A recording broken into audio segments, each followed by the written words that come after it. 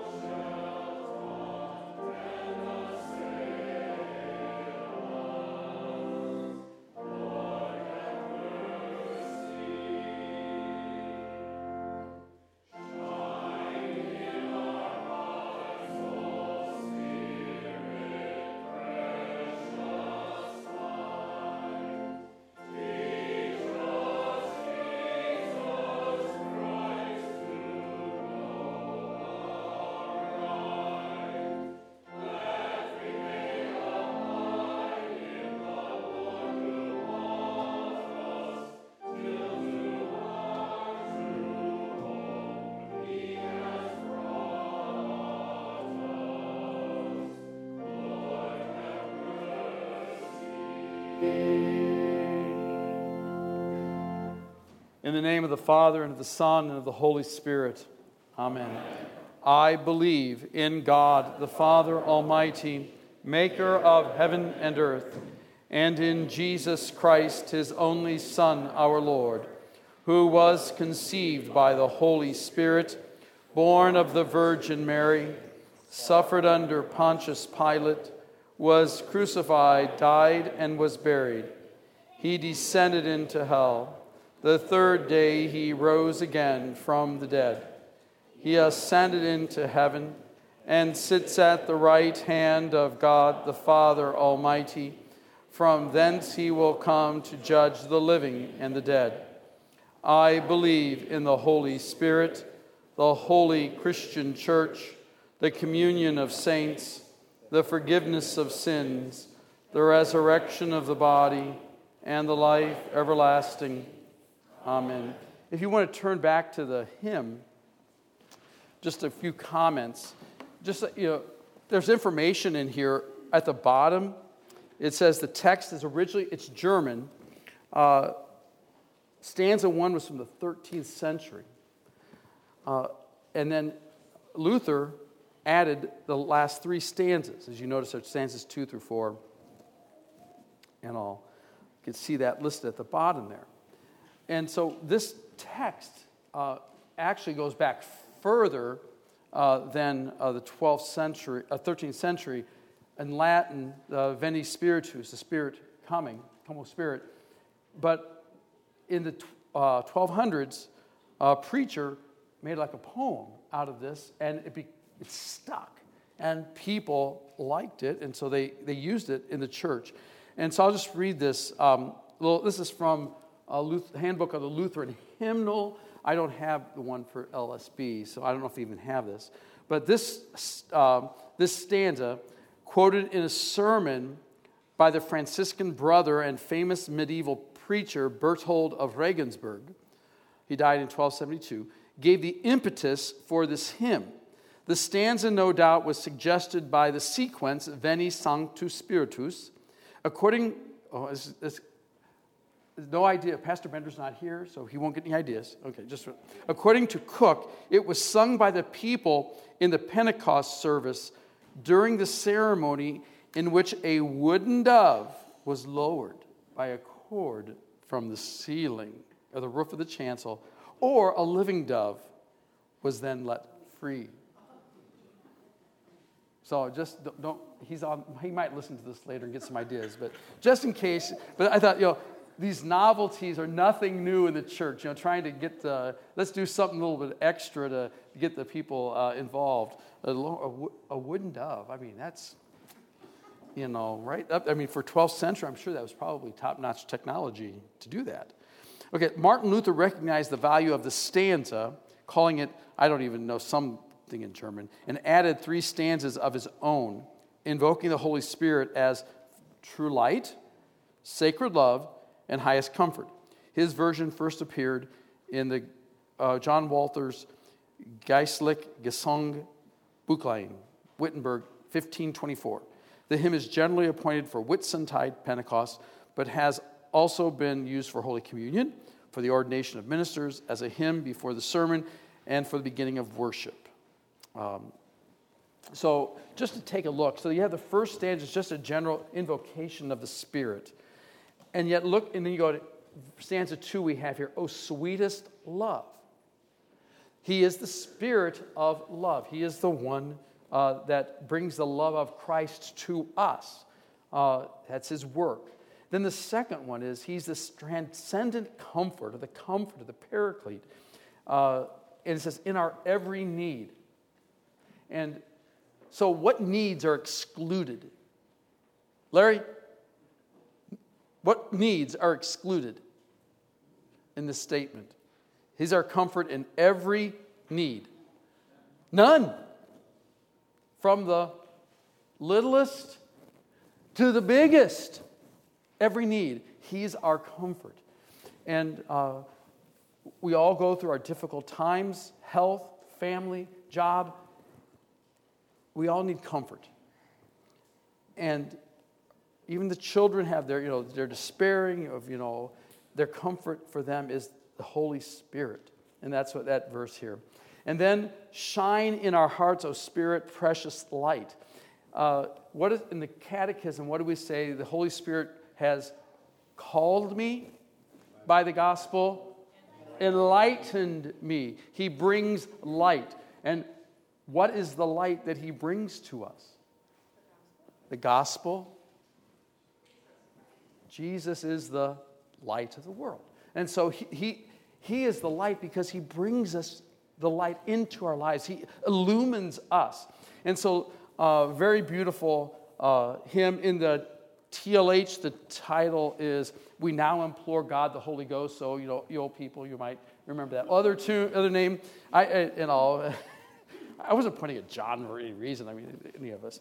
But I was having trouble looking it up until I did check the tune and all. They changed the title of it. So any questions on this hymn or that? So sing it and remember the great gift, of the Holy Spirit that God has given us to bring love, comfort, and light into our lives. Okay. Then the verse of the week. I asked Mark with his fine penmanship. I think he should get an A for penmanship. And how nicely written he has up there from our Old Testament. We'll speak it together. Abraham believed in the Lord, and he accounted it to him for his righteousness. Or to him for righteousness. Mark, you get a mistake. I had to chalk that off. Not him for, but it is righteousness. But there's truth. You are not theologically wrong, but just the text. But thank you. So you note, it wasn't until a few chapters later that the Lord changes Abram's name to Abraham. So at this point, he was still Abram. And so we remember that. It says he believed. What is it to believe? What is belief? Faith, that sure confidence and trust in the heart. And so his whole being was in the Lord, or toward the Lord. And the word aman was behind this idea, has the idea of being established, being nourished, standing firm. Those are the ideas behind the Hebrew of believe, that it's a standing firm. And the first 3 times that verb is used for belief are here in Genesis 15, where it's used about that. Then the second time is in Genesis 42, when Joseph challenges his brothers, and in Genesis 45, where Jacob does not believe that Joseph is alive. So 3 times in Genesis, this verb is used. Here's the first one. Then when Joseph challenges his brothers, I don't believe you. You're not telling the truth about Benjamin, and I'm not trusting. And so this confidence or trust that was there. So this being in a sure foundation is what he had. So his foundation, everything from which he's built, is in the Lord. And then the next phrase here, in the Lord, and it could also be translated toward the Lord. That the world distracts us, but our attention, our faith, our love, our trust is toward him, that is in him. Because what does faith do? It moves us from this world and the things of this world to God. And so there's kind of a movement indicated in the original language, that we're in the Lord. Because there's no faith without its object. You have to have an object. People say, oh, my faith is really strong. What faith? I mean, some people have faith in the Packers or the Bears. I don't have faith in the Vikings. Don't worry about that. But or whatever their team or their company or the world or their political party, you have to have whatever your belief or confidence is, it's toward an object. And the same thing here. Faith, that confidence, is always towards something. And in this verse, we're told it is in or toward the Lord. And here the Lord had been promising Abram a couple times before that he would build him a house and establish a greater seed for Abram. And then we go on, he accounted it to him. And I thought the Hebrew word behind this, Abraham believed the Lord, and the Lord thought of Abram as righteous. And the idea behind it seems to be taking something that is not and declaring it to be so. So Abraham isn't righteous. We know that because what he did beforehand, pawning off his wife as his sister, and all those things. But he accounted to him, and behind the Greek word that translates this has to do with a forensic idea that is a declaration. You're not righteous, but I'm declaring you to be righteous. And the example, that why is the man's wife beautiful? Because he says she's beautiful. And I know how often the wife will say, oh, don't say that. Yeah, yes, you're beautiful. And that declaration of the husband that his wife is beautiful. And so that she may not think it's so, but it is so. And that's the kind of the concept behind this, being accounted or declared righteous. And God sets forth the reality. The reality is he's righteous. But look at his life. He doubted, he stumbled, and yet the Lord considered him righteous. And Abraham had done nothing, and yet this was an act of total grace. It was undeserved. Did Abram deserve to be declared righteous? No. He didn't deserve it. He didn't deserve that mercy, yet it was given. And so it's not how I feel. It's not how I feel. Because you know what? Feelings deceive us. Feelings mislead us. It's not what the world thinks of us. Because the world thinks a man can be a woman. The world's kind of screwed up. Oh, not kind of, big time screwed up. And so it's not what people feel. It's not what the world says. It's what God says.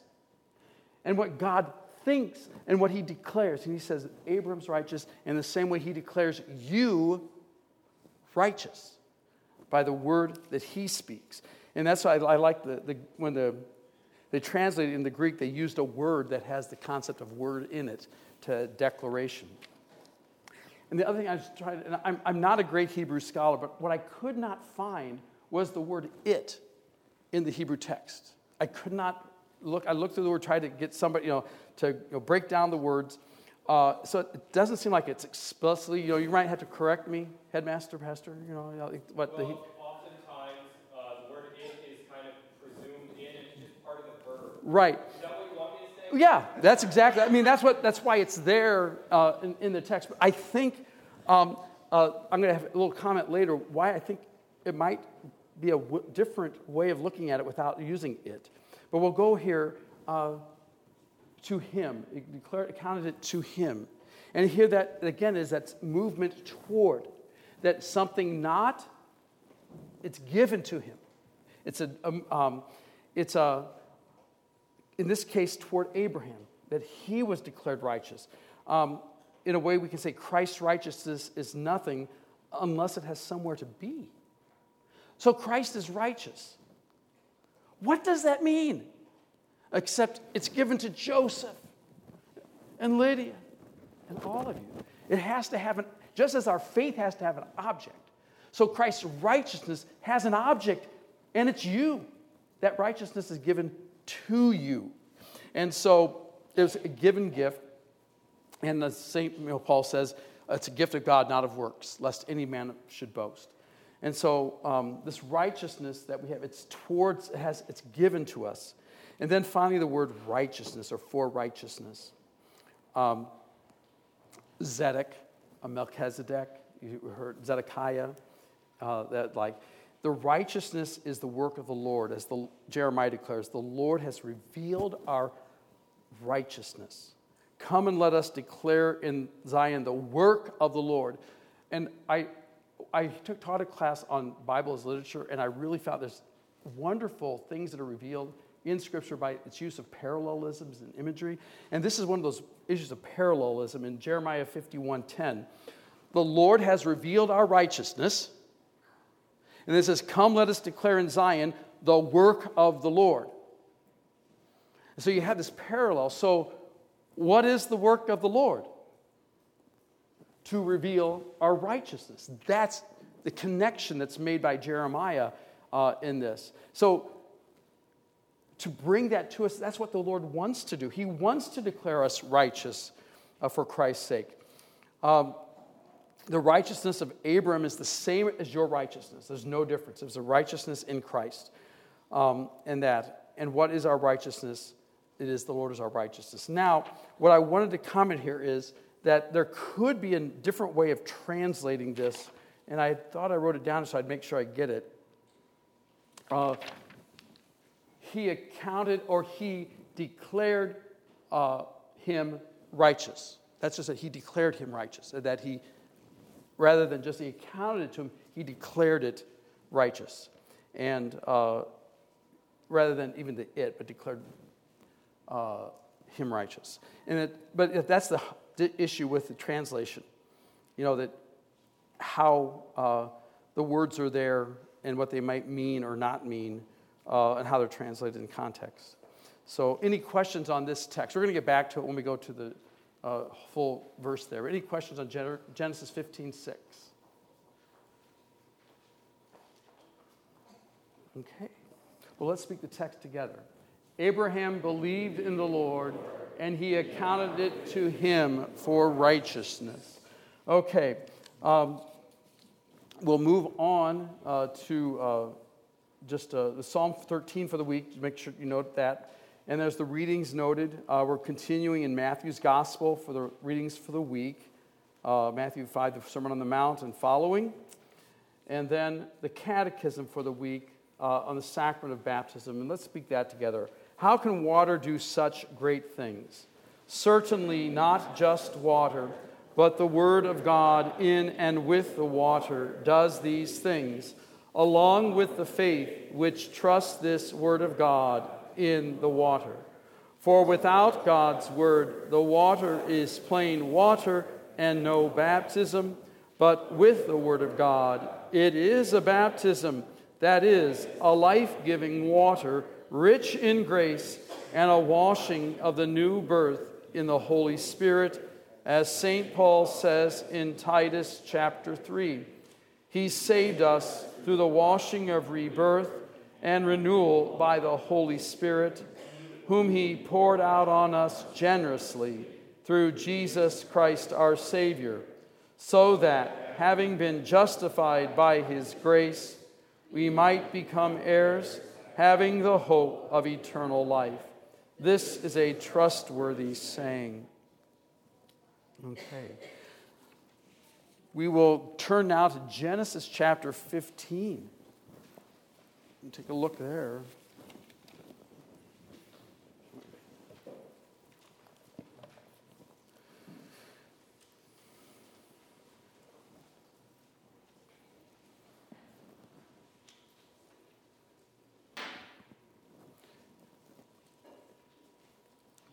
Beginning at verse 1. After these things, the word of the Lord came to Abram in a vision, saying, "Do not be afraid, Abram. I am your shield, your exceedingly great reward." But Abram said, "Lord God, what will you give me, seeing I go childless? And the heir of my house is Eleazar of Damascus." Then Abram said, "Look, you have given me no offspring. Indeed, no one born in my house is my heir." And behold, the word of the Lord came to him, saying, "This one shall not be your heir, but one who will come from your own body shall be your heir." Then he brought him outside and said, "Look now toward heaven and count the stars, if you are able to number them." And he said to him, "So shall your descendants be." And he believed in the Lord, and he accounted to him for righteousness. Okay, looking at this, it's just kind of weird conversation, I think. So I'm going to ask Joe, I'm going to be Abraham, and Joe, I want you to read that statement from the Lord in verse 1, just the quote, and read it to me. I'm going to paraphrase Abraham's response. "Do not be afraid, Abram. I am your shield, your exceedingly great reward." I don't have any kids. Does this make absolutely, I try to find the word I asked Susan, non sequitur? It's just, like, what? Reward? And this is like, when you hear, don't you think it's weird? You talk, I'll be your great reward. I don't have kids. That's his response. So I was all through this, and I was trying to think about it. Why? And so to me, the key word happens to be is in the word reward. So we're going to come back to just a moment. It says after these things. So you have to put that in context. So this statement of reward, you have to go back after these things. What things had happened? Abram was called out of Mesopotamia. He went to Egypt. He was given the promise of Canaan. Lot was held captive, and then he meets Melchizedek. All these things had happened, and so this is what the context of this. And then the Lord came to him and said, "Do not be afraid." And I think this goes back to Pastor Bender's mentioned this often. That be not afraid is peace or forgiveness, a word of absolution. That there's no animosity. Don't be afraid. There's peace between us. And Abram, I am your shield. And the shield is picked up in the Psalms quite often about God being our shield and our defense, our fortress, in many places throughout the Psalms. Your exceedingly great reward. And I thought, what is it with this word reward? How can God say reward and Abraham immediately go to children, these childless? Well, the word here, sakar, usually is translated as reward, pay, wages, or hire. But it's a reward based on a promise. Not simply, that something is earned, but there's a promise that's given, and you are given this. It's not, we have this idea of works righteous. It's not a gift based on what you do, it's a gift on the promise. It's used 28 times in the Old Testament. But I would like to look at 2 more times where this word is used, and I think we might get a picture of why Abraham responds. Genesis 30, verse 18. Genesis 30, verse 18.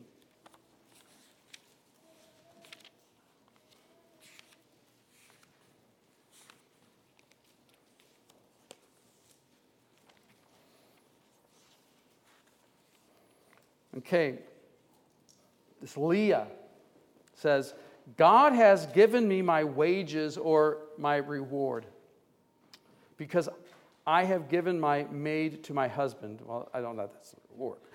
So she called his name Issachar. The reward is the birth of a child. That's what her wages were, her reward. Oh, interesting. Then let's go to Psalm 127, 3. Psalm 127, verse 3.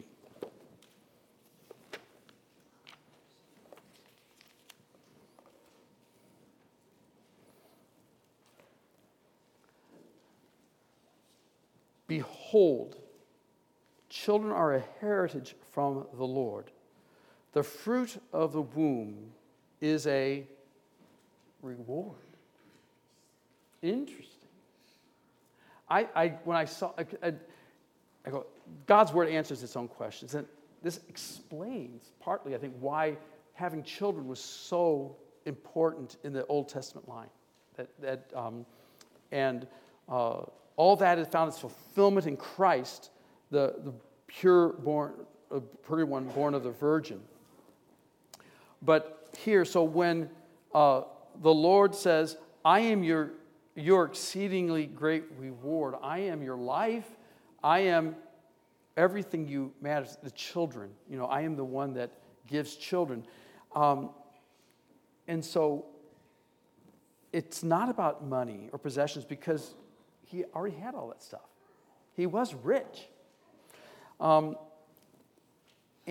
what had the Lord talked to Abram about in their previous encounters? And then they go, okay, so here's Abram talking to the Lord. What had they talked about in Genesis 12 when the Lord first met him? What did the Lord promise Abram? Son. Many children, many descendants. Your seed will be many, blessed. Then he meets him again and speaks to him and speaks of your descendants will be many. Okay. Then again, they meet, and the promise says, your descendants will be innumerable, And so the context of their conversations up to this point have been about children, about his seed, or that one seed of Eve, seed of the woman who would come forth later. And so when Abram hears this, I am your exceedingly, the reward that Abraham has in his context is this child, his descendants. And he goes, but I don't have any. I don't have children. And so he says, Lord, what will you give me? Okay, and the Lord hears his word, his question, and his plea. And I walk childless, Abram says. I go about my day. You have given me no offspring. And this, verse 3, this is one of my pet peeves. It's an earworm. I think I told Pastor. The word here for offspring is seed. It's the same word that's used for God promised the seed of the woman. And in the King James does use the word seed. And I think they try to make a distinction, the seed of the promise versus just any seed, like descendant. But your heir, your seed, you've given me no seed, you've given me no descendants. He speaks here. And he recognizes the need of this God giving it to him at this time. And then God, again, takes him outside to look at the heaven, and more than being numbered. And you now know that, we know that the speed of light's decreasing. And I truly believe there are more stars out there than we can see now. But Abraham saw all those stars because it was closer to creation since the fall, and the lights are slowing down. But at the same time, when we do see, they talk about new stars and new lights in the heavens. I just think it's the light that's taking a little bit longer. They were there before. It's just taking a little bit longer now to get here. So they're there and all. The lights are there. But how many of you have gone to some place where there's no lights? And you look up into the heavens, and hopefully a clear night. What could you number the stars? No. And even in the Big Dipper, at one of the bends, there's actually 2 stars. And they said they would ask people in the ancient world, how many stars do you see there? And if they said 2, they knew they had good eyesight. If they could only see 1, they knew their eyes weren't that good. But, so there's so many stars. And this is so shall your descendants be. They will be innumerable. And then, so now here, Abraham believed the Lord. He trusted what the Lord had to say, and he was declared righteous. He was reckoned to be righteous before the Lord. Any questions on this text? The thing is, he's righteous, and what does he do in the next chapter? Let's take a look. What does he do in the next chapter? Yeah, God, you need a little help, And so Sarah gives Hagar to Abraham. This is kind of, with the righteousness we have, yes, even the righteous need God's word of forgiveness, life, and salvation. Okay, any questions or comments, observations? Oh, we have a question. Mark, he gets to do my job. And he doesn't move as fast as I do. Do you have an estimate on how long from when Abraham first received the promise of offspring until he actually had offspring? How many years do you think he waited? 25, wasn't it? He was called 75. He was 75 when he was called out of Mesopotamia. And so he took matters into his own hands when he was about 85, 86 with Ishmael, and because Ishmael was about 13. Okay. I think when. So he still had faith for all that time. He just had to wait. Yeah, but he struggled. This is we're in a world today where we have churches that believe that you'll never show any sign of weakness in your faith, that you'll never struggle, and if you ever struggle, you're not really a believer. And the Lord is faithful, and we see that in David, Abraham the same way. Abraham stumbled along the way, and yet the Lord remained faithful to him in the midst of it all. And so that's, so for 25 years he waited. And that's a long time.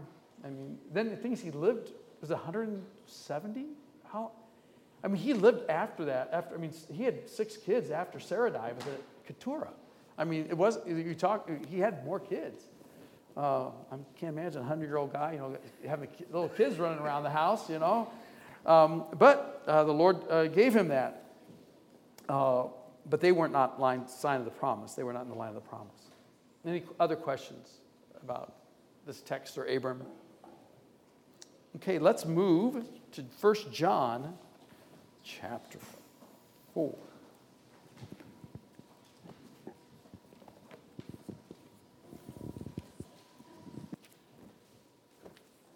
Touch on this one, and then I just would also touch on the gospel. Verse 16 of chapter 4. And we have known and believed the love that the Lord has for us. God is love, and he who abides in love abides in God and God in him.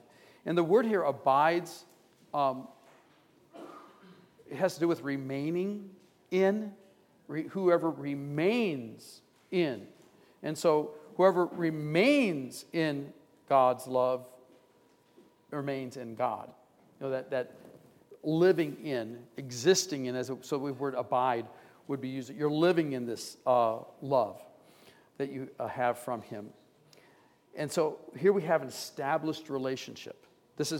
John is talking, you have a relationship with God. He abides in you, and you in him. Now, we know where that relationship was established. At the font, where you were born again of water and the Spirit, you were born in Christ. And so we have that relationship that John is talking about. He also talked about beloved children and things of that nature. Love has been perfected among us in this, that we may have boldness in the day of judgment, because as he is, so are we in this world. And I do have a problem with the translation perfected. It's correct, but in our ears, it has a different meaning. You know, I have to be perfect. And the word is completed or finished or brought to its fullness. You hear tetelestai, it is finished, Jesus said on the cross. It is finished. You could say it is perfected. You could have translated it that way, but it's finished or completed. And so if you look at this and say, love has been completed or brought to its fullness among us in this, that we may have boldness in the day of judgment. Because as he is, so are we.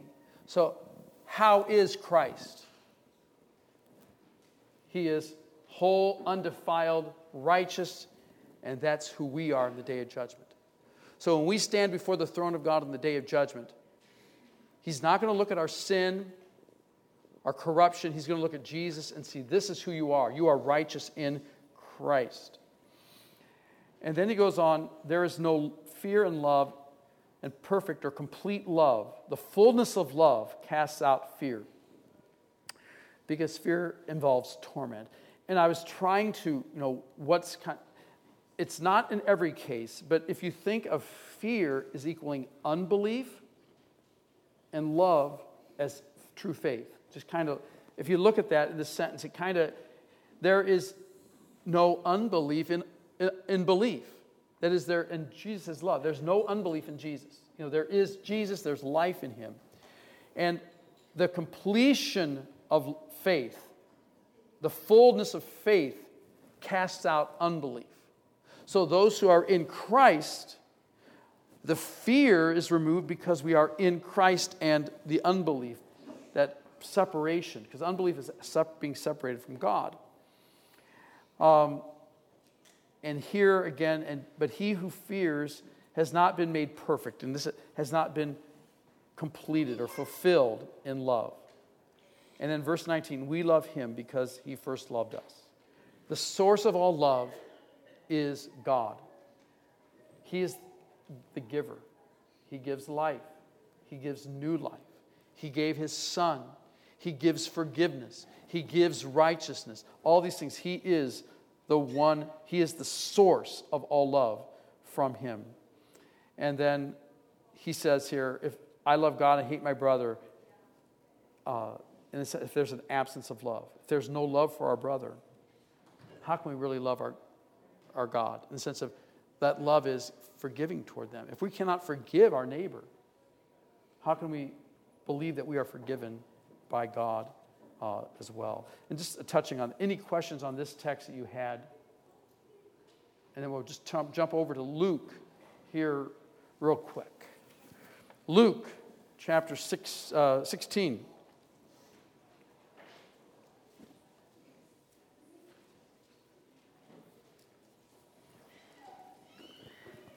I won't read the whole text, just kind of capture some points.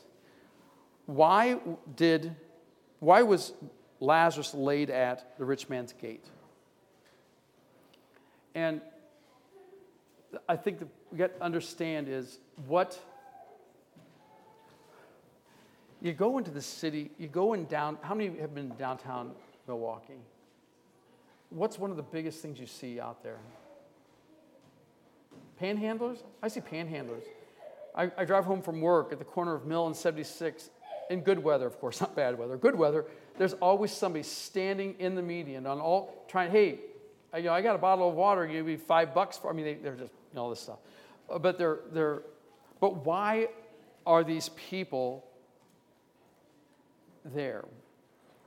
Why aren't those people asking for money for water in Sussex at Main and Maple? Why are they in the city there? Why are they downtown Milwaukee, not in downtown Sussex? Why? There's a simple reason.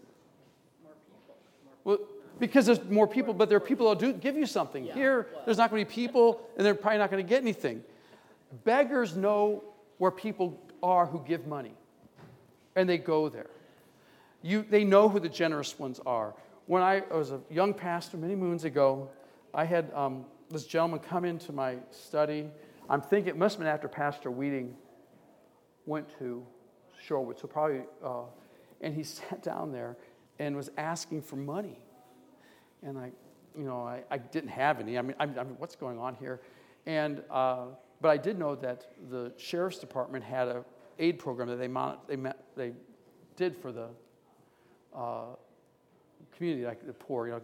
If you want $20 coupon to go get groceries and things like that, $5 for low hotel things of that nature, and I helped giving that. Well, a few months later, someone else comes. And you find out, they found out that you will give them something.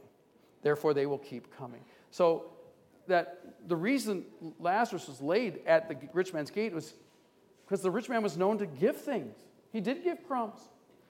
He did, give. So I think, and he was wealthy. He was a leader. So I think this, in a worldly sense, this rich man was very well respected. And the like, and Lazarus was there because that's where rich people had the things to give, and he gave. But he was desiring to feed, but did not get what he needed, and he dies. But one of the things in here that I always find, a couple things here. Abraham says to the rich man, "You received your good things. What you consider good, you received, and what you consider bad, I'm paraphrasing, Lazarus received." And so we have that, that exchange, that the rich man was living for this world. Everything in this world mattered to him, not what the Lord gave, true faith. And then when the rich man is in hell, I Pastor Bender pointed, he just kind of bosses Abraham. Hey, you got to send my brother, send somebody to my brothers to. You're in hell. What are you talking about? Telling God and Abraham what to do? But he says. That no, Father, if one goes to them from the dead, they will repent. What happened in John 11? Someone came from the dead, and what happened? How did the people react? Who was resurrected in John 11? Lazarus. And you know what the people wanted to do with Lazarus? They wanted to kill him. They didn't want to believe in Jesus.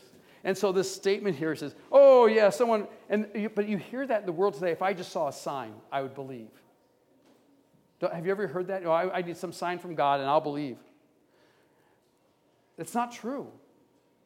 If they've seen there's signs all over the place of God's mercy and love in this world.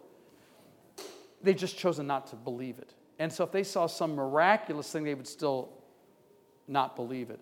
And so that we have here that we know that the rich man did not trust in Christ, just as the poor man, all he had was Christ. I just want to touch real quickly. We're at the end of time. Any questions on the text that we've covered or anything else that came up that you might need to? And if I don't know, I will ask the boss when he gets back. So, yes, Paul. I don't know do I want to give you a microphone? Is it rational behavior for the Jews to want to kill Lazarus? What did they accomplish? I mean, Lazarus being alive was seen by many others. If they kill him, are they going to go after the rest? I just don't see rational behavior here. Well, it is not rational. I mean, it's not just, the thing is, I would not limit it to the Jews. This irrational behavior is in the world, all over. Many people did. I mean, look at the efforts people have to go to deny creation. It's there. And the evidence is there, but they choose to ignore that evidence. Yeah. In Exodus, all the Israelites saw all the miracles. Yep, that's excellent. Yeah. And they still rejected God. Mm-hmm. Yep. And this is when there's opposition to the mercy. What they are objecting to is God's mercy, God's love. And the world hates that because the world wants to earn it. And God freely gives that love to us in Christ Jesus. Any other questions or comments? The grace of our Lord Jesus Christ, the love of God, and the fellowship of the Holy Spirit be with you all. Amen.